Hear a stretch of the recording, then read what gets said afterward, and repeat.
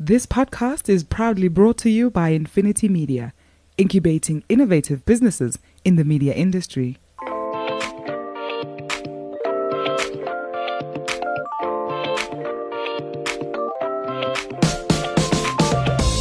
Hi, I'm Gordon Muller. I'm the guru in the Doc and Guru podcast. Thanks for being with us. For those of you who don't know me, I've spent over 40 years in the media industry in South Africa and pretty much made it my home, my life, my passion. I have other passions. Unfortunately, for my sins, I'm an Arsenal supporter and a Sharks supporter, so we're going to do pretty much everything on the show as it pertains to media, marketing and money, but we don't take jokes about Arsenal or the Sharks. I'm Doug Mateus, the doc on the show.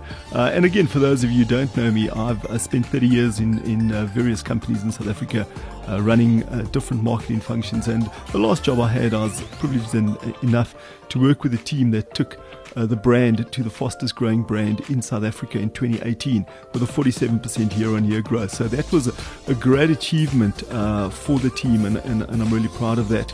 From a personal point of view, I do a little bit of cycling and also snow skiing, so we quite enjoy that. But again, today's discussion is around all things marketing and media. Yep, that's right, Doc. All things marketing and media.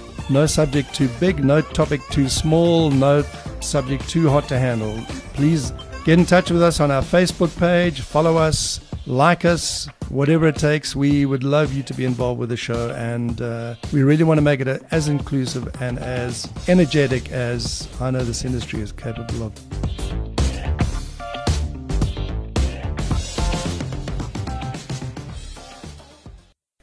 Morning, Doug. Hey Gordon, how's it going? I'm going well. I'm trying to decipher that jersey of yours. It looks like a cross between NASA and a Blue Bulls rugby jersey.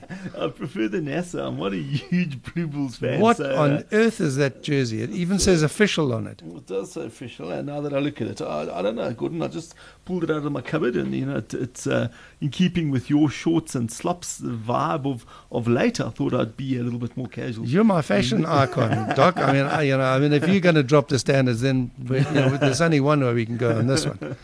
But speaking of fashion icons, we've got today with us Mdlulwa, who is one of the most well-known personalities and creative in this country, certainly in the last 2 decades. And he, too, was a fashion icon until I saw his video this morning. Wing, how are you doing? I'm great to you, Gordon. Yeah, I know. Listen, I mean, I don't want to sort of out you here, but I mean, the dreads are gone, bro. I mean, the last time you and I were on a show together was No Lean on 3, and you had dreads everywhere, basically. Now they're gone. What's the story?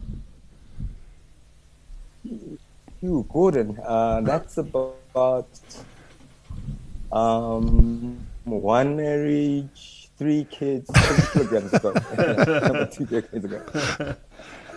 So you lost the dreads between marriages. Okay, that's fair enough. But thanks for joining us today. Sorry, I'm mistaken. Yeah. Thanks for joining us. No, sorry, only 1 marriage. I was single then. Oh, okay, all right. Well, there you go. I mean, I've unfortunately, I'm not very good at collecting wives. I still got the same one I was issued when I was at school. So I have very poor opinion on how that whole thing works. We're going to chat a little bit later on about your diversity and marketing workshops, which is the main thrust. But just give us a little bit on the background. I mean, how did you get into advertising? It's a different place now than it was, 20, 25 years ago. You've been around for a long time. Yes. How did you get into it, and what was the appeal all the way back then? Yeah. So it's as you say, it was a bit of a strange career choice for a black kid from Soweto in the 90s. So what happened is in high school, I think one of the subjects was business economics, and getting into the nitty-gritties of marketing. Found out that in advertising, there's a creative team, and there's a person who kind of comes up with the words and the ideas and the whatever, and the catchy stuff, smart stuff. And I thought that sounded like me. So that career stuck in my head, and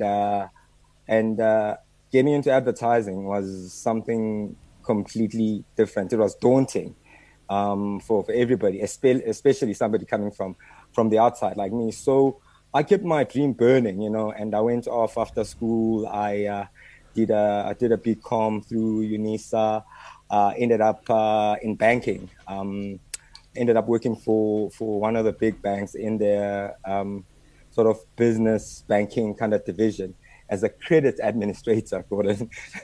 So, and then, but I hadn't lost my love for advertising. I was the ultimate advertising groupie or fan.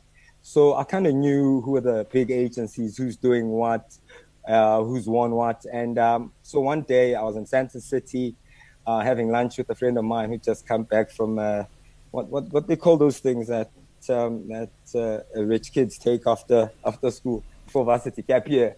So he come back from a gap year in Europe, this chap, and we're sitting having lunch at the old Mac Rib in Santon. So this man comes up the escalators, and I recognize him immediately as Nkomo, the kind of only black creative person I know of in the South African advertising industry. So this man walks past us and greets us with the warmest and friendliest smile. So I took that as a sign. So I saw where he was going and I followed him in. And I went and boldly introduced myself and told him what I wanted to do. So, yeah, Nkwenks, what a nice man. he indulged me and gave me 10 minutes of his time and gave me his business card. So that was a Friday afternoon. The following Monday, first thing, I called him and then he asked for my CV. And then, as fate would have it, my office where I worked with the bank happened to be across the road from the old Lindsay Smithers offices on Fredman Drive. Yeah. So it was just, I walked across the street, dropped off my CV at reception and called him on his phone to tell him it's at reception. Make sure you get it. So he got it, and within 2 weeks, I got a phone call to come in for assessment. I took a day off from the bank and basically made sure that I wore a disguise so that my colleagues couldn't see me because they were across the road. That's how it worked. They couldn't see me walk into Lindsay Smithers. And I went in there. There must have been about 50 kids. 50, so at the time, because it was late 95, the advertising industry or a couple of agencies were starting to recruit black talent. So that day, there were about 50 kids from all different kind of art schools and whatever, and kind of real artists. And there was me from the bank across the road. So they gave us some copy tests. A copy test is basically it's like an exam, or it's exactly what it is. That test has a couple of questions that assess different aspects of your creativity. So 50 of us there. I went, did my thing, wrote it, and I think I aced it. And then when we're leaving, they asked if any of us would be interested in other kind of departments or other areas of advertising. And I thought, well, let me put my name down for this, just to get a foot in. Anyway, got called back to come and interview for the other program, which was the non-creative program, media, strat, client service. So I went in for that interview, and within 15 minutes, I'd been accepted, and I was just chatting away for the next 45 minutes with my interviewer, and we became the biggest of friends. Anyway, so I started in advertising on January the 15th, 1996, as a trainee in the Iziko program at Lindsay Smithers FCB back then. Yeah, I mean, so that's how I started. And after about 3 months, they got round, Nkwenkwe and the creative guys, heads of creative, got round to evaluating the 50 creative copy tests and assignments we had done in the auditorium on that day. and they found one and which liked, and they're like, "Who's this guy?" And they looked at the name. Oh, he's here. He's in client service. So they went and got me and put me in creative. Yeah. Well, I mean, in 1996. So that's how it started. Yeah, I mean, Smithers in those days, I think, was universally referred to as the Ministry of Advertising, but be that as it may. Yes, it was. Yes, it was. But just to cover off one thing here about this gap year. Gap year is not something that happens to rich kids, okay? Listen, I mean, fortunately, I don't, sort of do any work with WPP. As you know, anybody over 30, is on a gap year. And between WPP and Cyril Ramaphosa, 2020 is one big gap year for somebody of my age. So I'm also out there. But, both me and you, Gordon. Yeah, look, I don't have any dreads either. I also lost my dreads a while ago. Neither does the doc, for that matter. I think, and coming back, and not that we want to dwell too much on in the past, but I think, was Harry Herber part of the Smithers setup in those days? Because if he was, your introduction to media would have been spectacular. Yes, we actually, I got to spend a lot of time with and at that time, media was, I was still in-house, in the agencies. So, it was just around the corner. So I did spend a lot of time with Harry Herber. I spent time learning about advertising research back then, the systems, RAMs, Telmar, this, that. So, yeah. So, I mean, I learned a little bit. From Harry, you would have learned more than a little bit, and at least half of what you learned from Harry is publishable. I would have thought the other half probably best left alone. But, so... Yeah, definitely. It's been a while. I mean, your industry service has been outstanding. You've worked on the X-Curve Creative Circle. You've been chair of the Luries. I mean, if you think about the journey, have we made any progress? I mean, sometimes I look at where we are now and I think back to those days in the 90s, and I'd already been in the industry for 20 years then. Have we made any progress at all? And we're edging towards this issue of diversity. You were lucky. I mean, Qingqile is the most remarkable character, and Doc, we've got to get him on. Amongst other things, his achievements are extraordinary, but he was the chief scout of South Africa. I mean, he really had a passion for young people and bringing the best out of young people. An amazing guy. But, he really did. Opened doors for me and lots of others. So the diversity, have we progressed 24 odd years, 25 years later? I mean, are we any better off? Do we have any better game plan at getting diversity off the ground in advertising? Yeah, look. So if you look around at numbers or at faces, you would think, it looks a lot different than what it used to. Let's say 25 years ago. There's a lot more. Well, black people in advertising and people of other races and also other genders. But I think if you look at it kind of critically, and take a closer look of it, I've always maintained, if you have let's say 20 black interns, right, as opposed to one black account director and one black creative director or strategy director. What's more effective? You know what I mean? And for me, numbers don't always equal to influence or clout. Okay, so for me, yes, there's a lot more black people, a lot more women, and but for me, my question is: do those people have the clout, or are they empowered to make decisions?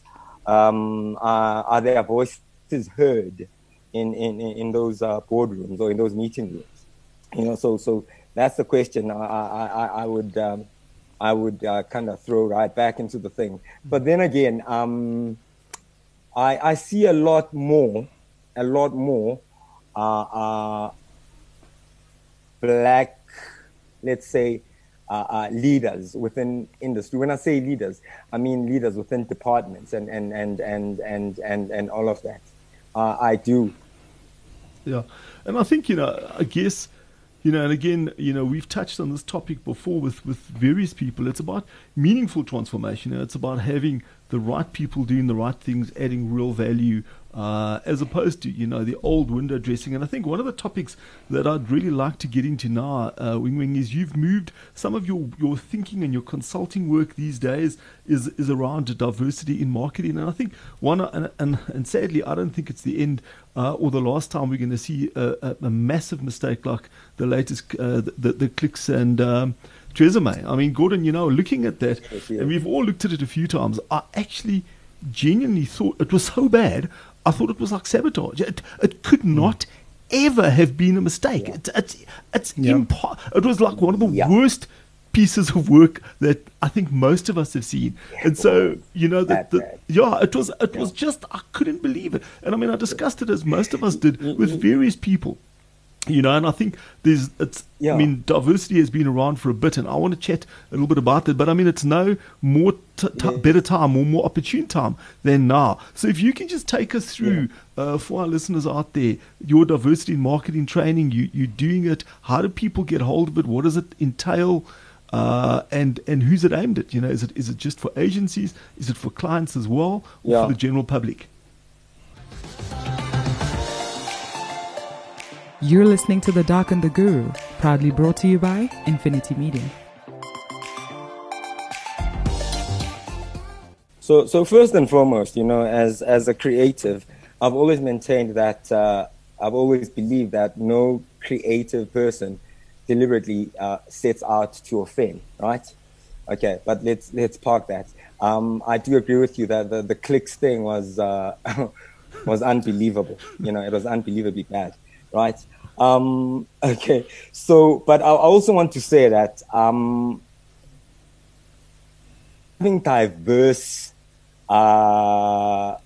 diversity in within your organization, marketing department, within your agency, I think it's because all of us, we come from different backgrounds, and so we see things differently, right? Mm-hmm. And then you also add gender into the mix. There's race, there's social kind of, divisions, and then there's gender and all of that. And so I'm not kind of immune from my own kind of biases. I once got into trouble, and had to and got a rap over the knuckles from they're now called the ARP, Advertising Regulatory Board, for an ad I did, and which I kind of was blind to the problem of GBV in the country. We're just caught up, in the concept and the execution and whatever, and missed this other thing completely. So that happens, right? Yeah. But I think having people diverse backgrounds and who see things differently, I think that helps everybody across the board. Just mitigate those blind spots and all of that. And look, Doc, I think we also have to admit that in this country, because of on our history, there's a certain kind of group of people who've had no choice or had no option but to expose and be exposed to other cultures in order, I don't want to survive or whatever. I do not know. So I think it would be amiss for us not to tap into that group of people, that demographic. And another thing that's important is also to understand that brands in this, most brands in this country serve a diversity of people, across all all kind of cultural and racial and whatever boundaries. And just from a consumer's perspective, it makes me happy and makes me feel good and have good feelings towards a brand when I see them recognizing me as a consumer. I'll give you an example. For a very long time, I don't know how many decades, black people in this country were always saying, yeah, how come BMW ignores us? The brand BMW ignores us when black people, I don't have the numbers, buy a ton of BMWs, you know? And the BMW's advertising for a very long time was very European in its look and feel and whatever, you know? Yeah. I don't know if you've noticed, 3 weeks or 4 weeks ago, BMW brought out an ad for like a new edition, basically that pays homage to the Qingqile, the 325 IS from the 80s and early 90s. So that car, that Qingqile, gained legendary status in the black townships of this country. That name Qingqile was bestowed on it by the streets, township streets of South Africa, with no BMW support or whatever, you know. It just, and people took that thing and made it their own and whatever. So for me, finally, BMW has has paid homage, you know, to the culture, and say we recognize you and this is, you know, this car, you know, they used to call the Qingqile. It's grown up now. It's this thing, this new limited edition thing, and whatever. For me, that is pretty cool. And for me, just as a black South African, that's when I feel that South African advertising is doing its job, you know, because you know what, I think advertising in South Africa is a relatively small industry, right? But its influence is huge. Huge. It far kind of surpasses its contribution to the GDP in rands and cents. You know, it's you know, advertising shapes how, you know, to an extent, how we look and feel about ourselves and how we feel about certain things in the world and in our lives. You know, so that's why, you know, we need to have diversity and representativity so that narrative or whatever is not lopsided. Yeah, and for me, you know, coming at it from the limited perspective of media, which is my point of entry, you know, what saddens me is to see cultural diversity, or, you know, whether it's gender or sexual orientation or race, whatever the case may be, but to see diversity, which is then not expressed in an equally diverse media application, drives me around the twist. You know, so I mean, I see ads which are clearly designed for with some diverse sensitivity in mind, but they just kind of average it out down the middle in terms of the media player. And I would really love to see, you know, in your workshop in the fullness of time, you know, that the diversity that you, and I know you're working with Gillian Rightford, and I know you've got a very strong team and a third colleague there whose name escapes me, but I'd love to see that being played out in the media application as well. There's no point in having a platform like LXFM or any one of the smaller stations without giving them a chance to participate in the narrative.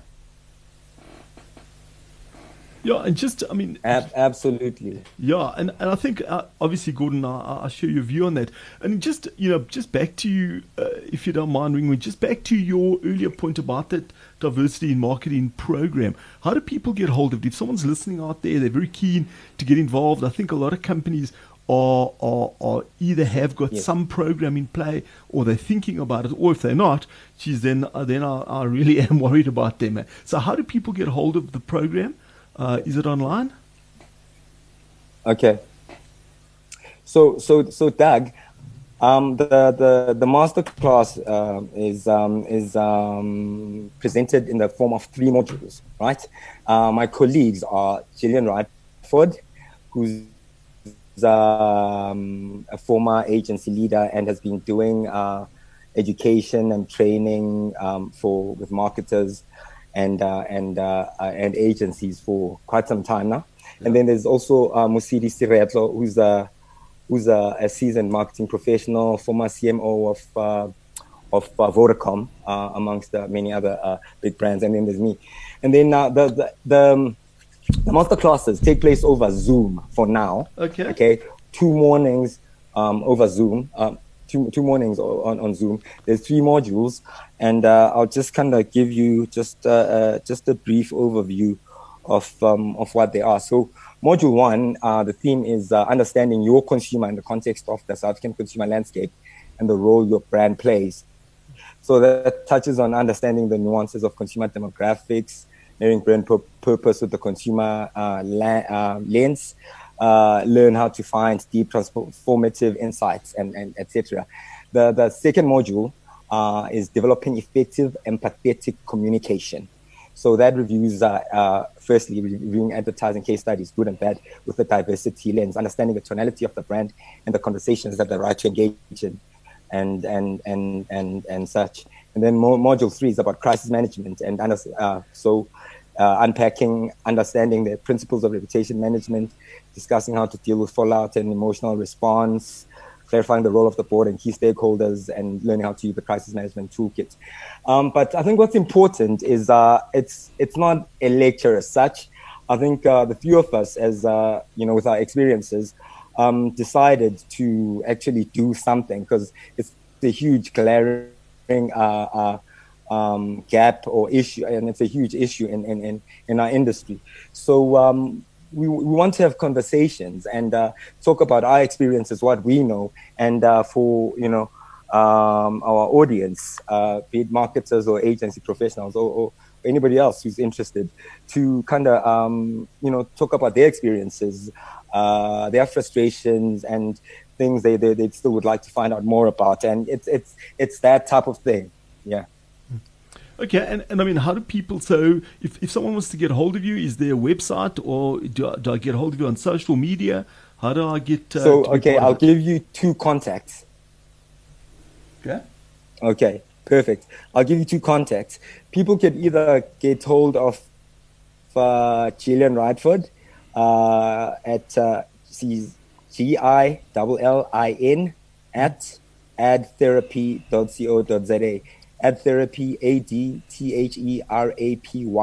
So it's Gillian at adtherapy.co.za, or get hold of Musidi at musidi1 at me.com.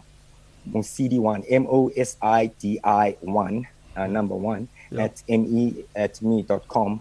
Or they can get hold of me, Qingqile, QINGQILE, at gmail.com. QINGQILE at gmail.com. Doug, you're gonna try and pronounce that again. Thank you for letting us off the hook there, because that was the one note I was working my way up to. But if it's okay with you, we're going to stick with Wing Wing. I would hate to be culturally insensitive or. But I think, Gordon, on a serious note, I think that's part of South Africa. Is facing up to the embarrassments and the things that we can't say, and we and I think we've all gone through it through our lives as South Africans, in not just in marketing and media, but in business, and the interesting and I guess for me a sad part is that a lot of companies are talking about diversity training like it's a new concept. I go back to when my career first started 31 years ago in Firestone, Port Elizabeth. Now, if you look at the Eastern Cape, I'm talking the old South Africa, the pre-Mandela days. It was a hotbed of strikes. A lot of American influence, talking about disinvestment. I worked for Firestone, the American company. Yes. The big employer down there was General Motors, American company, Goodyear, and so on and so on. And those years, I'm talking 31 years ago, we had sessions. It was still called stereotype reduction workshops those days. Today, now you must understand we're not talking about white collar guys with a paper cut. We're talking about factory workers for the very first time 31 years ago. You're putting black and colored people ahead of white guys in the hierarchy management. Now you must understand. Now you've got white people not used to it. We had these sessions now. I guess, and I go back. I mean, it was run by a psychologist, because the thing got completely sideways day one, because you're talking about a physical fight here. But people are now. Yes, You've got yes. the first obvious difference you see is color. You see a black guy and a white guy. Then you see a woman and a man. Yeah. That's obvious. And then you see a guy who's got a shirt and a tie, and you guess Yes. he's probably a manager. And you got a guy who's in a work overall, and you guess he's a guy who is a production guy on the factory floor. Yes. And what the professor did, Professor Louis Kampf, I remember it like it was yesterday, 30 years ago. He scratched that scar of differences, and he brought out, but it's a dangerous thing, because I've read a lot of work on it, and it's very mixed thinking in terms of how much of the differences do you highlight before you start patching it together.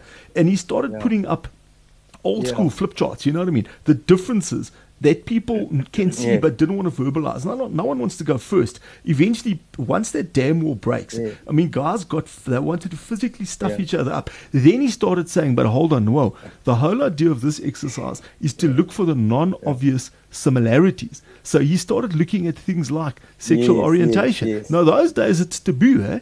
So that didn't come out that people would talk quite freely about their religious beliefs. So suddenly you'd find a black factory worker sharing a Catholic faith as an example with another lady. You know what I mean? Suddenly he started talking about kids. How many children? Two and two. And then he started getting into the really, and now I'm talking about emotions come flowing. Now people are in tears at this stage through kids with special needs. You know, so suddenly he started saying, but hold on, the foreman on the floor has got a kid with special needs, as does the Jewish lady in accounting. Very and what I'm saying is, at the end of the day, you know, I still get goosebumps now talking about the power of it. But if it's done incorrectly, it could get dysfunctional. And so what I'm saying is back to those days. So Firestone, and I take my hat off for them, were almost pioneers in that sense. And that's why, and I don't want to just talk about my experiences, but I think, you know, for our listeners out there, if your company's not doing something, then shame on them. You guys are in the wrong movie. You know, get a hold of people, talk, be part of it. I know Gillian, get a hold of Gillian, be part of the conversation, and start the process of putting on the Band-Aid. So thanks. And I think, you know, that's a great note, a positive note on which to end. That we can't just leave this kind of thing to circumstance and the opportunity that maybe we'll have a drink together and find each other. There has to be a more structured approach. And so well done to you and the team for taking this on. And we're really keen to chat with you in a couple of weeks down the line to see how it's moving and the kind of results that you're experiencing. So good luck to you and Gillian and the team. Thank you so much for joining us today. And to our listeners, if you have any questions, we'll post it out. We'll see the links. We'll promote it on LinkedIn, Twitter and Facebook. Have a look. Please join in. And I think if you have any questions and you're battling to get hold of Weng, just push them through us and we will direct the queries. But I think this would be a narrative and almost a workshop we could think about in the future. They can also find me on LinkedIn. LinkedIn, your LinkedIn presence, that was where I found you as well. So Weng, thanks for the time. Really appreciate it. And to our listeners out there, please enjoy it and please engage with the diversity program. And so that was another episode of The Doc and the Guru. Please don't forget to get hold of us on Facebook, like us, follow us, subscribe to the podcast. And then from my side, you can get hold of me on LinkedIn, Dr. Doug Mataz. I'm very active and very keen to hear about your views and certainly will respond. And hopefully we can bring that into the show. Thanks, Doc. And it's Gordon Miller, the Guru, signing off. Thank you for being with us and listening into this podcast today. You can pick up the discussion with me on my Twitter handle @Mzansi Media. And I'd love to engage with you on any of the issues that we've taken on in the show. And take us at our word. This is really going to be an open forum. There are no subjects that are taboo. And we'd love to have some of the younger, more under-listened, if that's the correct phrase, voices to join us in this discussion. Thanks for your time.